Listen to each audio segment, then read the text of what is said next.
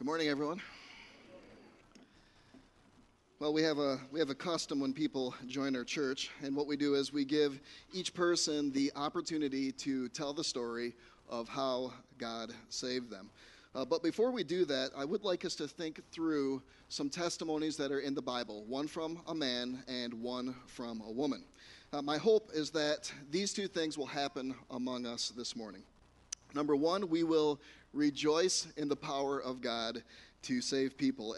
As we hear of the deliverance of sinners, we'll celebrate the grace of God together. And then number two, we'll be equipped and encouraged to tell others about our salvation as well. We'll not merely just listen and rejoice, but we will furthermore leave this place prepared to speak about how much the Lord has done for each one of us. So with that in mind, let's pray, and then we'll get into it. Heavenly Father, we are so thankful for your mercy and your grace in the salvation of sinners. We thank you that you sent your Son, and that because of his death and his resurrection, we can be forgiven of all of our sins, and we can have eternal life together with you. We're overwhelmed. We stand in awe at your plan and of who you are. Father, I do ask that you would be with everyone who comes up here this morning to speak, that you would fill them with your Spirit, that you would give them a sense of calm, and that you would also fill all of us with your Spirit, that we would just rejoice greatly in all that you have done for us. You're a good God, and I pray that we would be given strength to acknowledge that today. We pray these things in Christ's name. Amen. Okay, so the first account that I want us to consider is found in Mark chapter 5. And so you can turn to verses 18 through 20, but what I'm going to do is just take a moment to set the context. In Mark 5, Jesus stepped out of a boat and met a man who was possessed.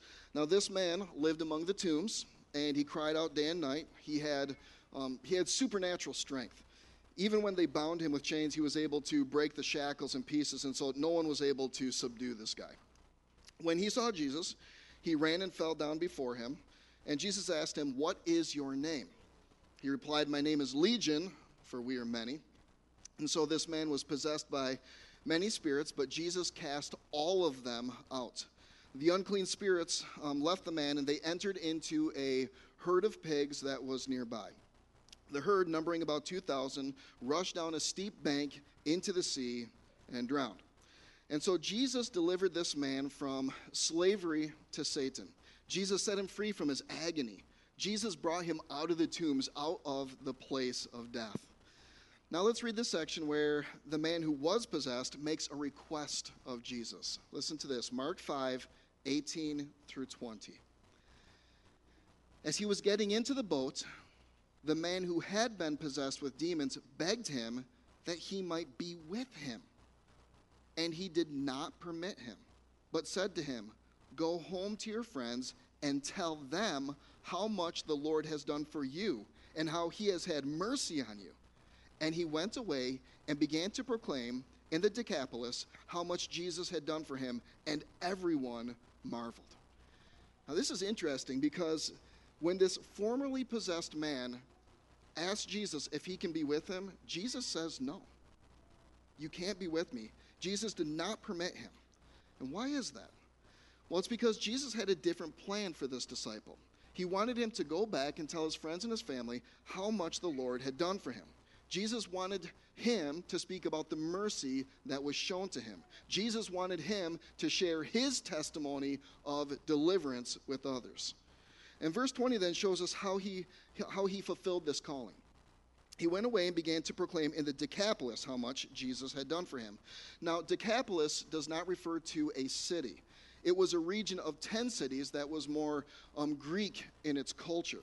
In other words, this man went to Gentile-influenced areas of Israel, and then he told them about the Jewish Messiah. And the listeners marveled. By his testimony, this man prepared the way for the gospel to come to these people. Now, we should apply this account by telling others about the mercy that God has had on us. We can tell others how God delivered us from the power of sin and Satan. This man experienced a a very dramatic deliverance from a large number of demons. That was his story. And our story may be very different. But no matter our background, no matter our upbringing, or the depths of darkness that each one of us individually fell into, every believer has this in common. Apart from Jesus Christ intervening in our lives and delivering us from the powers of hell, we were all eternally lost. And so if you've been saved, you have a story of God's mercy to tell others. The command that Jesus gave here is also very applicable to us. In verse 19, Jesus says, tell them how much the Lord has done for you. Have you ever stopped to meditate on everything that God has done to secure your salvation? I mean, he planned your salvation in eternity past. And then he sent his son to pay your debt by dying on the cross. And then he shaped the events of your life to bring you to himself. He allowed you to hear the gospel, and then he brought you to life through the gospel. And so despite all of our sin, he rescued us. Consider how much the Lord has done for you and tell others. All right, the second account that I want us to consider is in John chapter 4. You can turn to verse 28, John 4:28. And again, I'll take just a moment to set the context for us. A Samaritan woman came to a well and Jesus asked her for a drink. And Jesus then took the conversation from physical to spiritual water. Jesus said this to her. He said, everyone who drinks of this water will be thirsty again, but whoever drinks of the water that I will give him will never be thirsty again.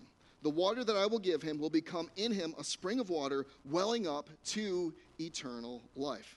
And so he was letting her know that he could give her eternal life. He could satisfy her spiritual thirst, and he could quench her soul and grant her everlasting fulfillment. Then Jesus turned the conversation again.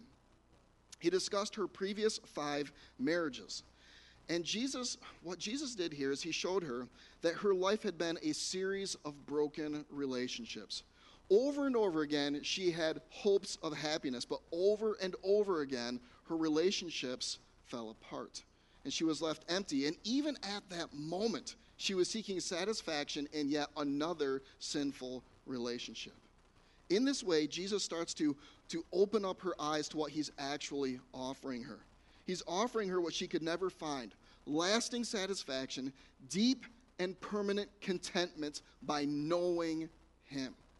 Psalm 42:1 puts it this way: as the deer pants for the flowing stream, so my soul for you, O God. Now, since Jesus knew all of these things about her, she perceived that he was a prophet. And so she asked about the temple worship and the coming of the Messiah.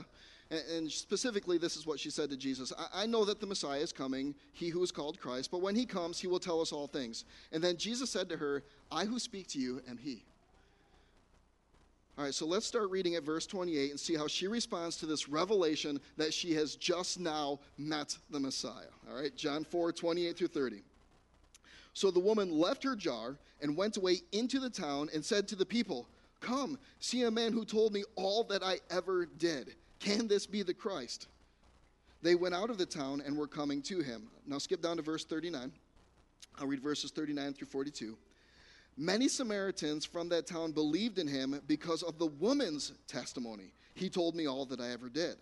So when the Samaritans came to him, they asked him to stay with them, and he stayed there 2 days. And many more believed because of his word. They said to the woman, it is no longer because of what you said that we believe, for we have heard for ourselves, and we know that this is indeed the Savior of the world. And so her response to coming to know that Jesus was the Messiah was to go and tell others. And the Apostle John informs us that because of her testimony, many believed. After she found the Christ, she led others to him. They also came to believe that he is the Savior. John Calvin explained the principle like this. He said, it is the nature of faith that we want to bring others to share eternal life with us when we have become partakers of it. The knowledge of God cannot lie buried and inactive in our hearts and not made known to men. Like this woman, we too must point others to Christ. All right, application. I just have 2 brief points of application. The first we're going to do right here in this service, and then the second we can do after the service. First, I want us to listen. Listen to these testimonies that are about to be given with hearts that are just ready to praise God. We're going to hear a number of people just openly witness to the power of God to save and deliver. And here's one of the things that I want us to remember is that God's power is not restricted to ancient times. God is still active today, delivering sinners for his glory. So let's listen, and let's give thanks to God for continuing to rescue lost sinners. Second, I want us to speak. First point, I want us to listen. Second point, I want us to speak. Every true Christian has a story of God's kindness to tell. It's a story about a merciful God, about his son Jesus Christ. It's a story about a cross and an empty tomb, a condemned sinner who turned from their sin and believed, and a changed life. We know from experience what it is to receive God's mercy. Let's tell others how much the Lord has done for us. Let's point others to the one who saved us. Amen. All right, at this time, I'm going to have Alex and Lauren come up and share their testimony.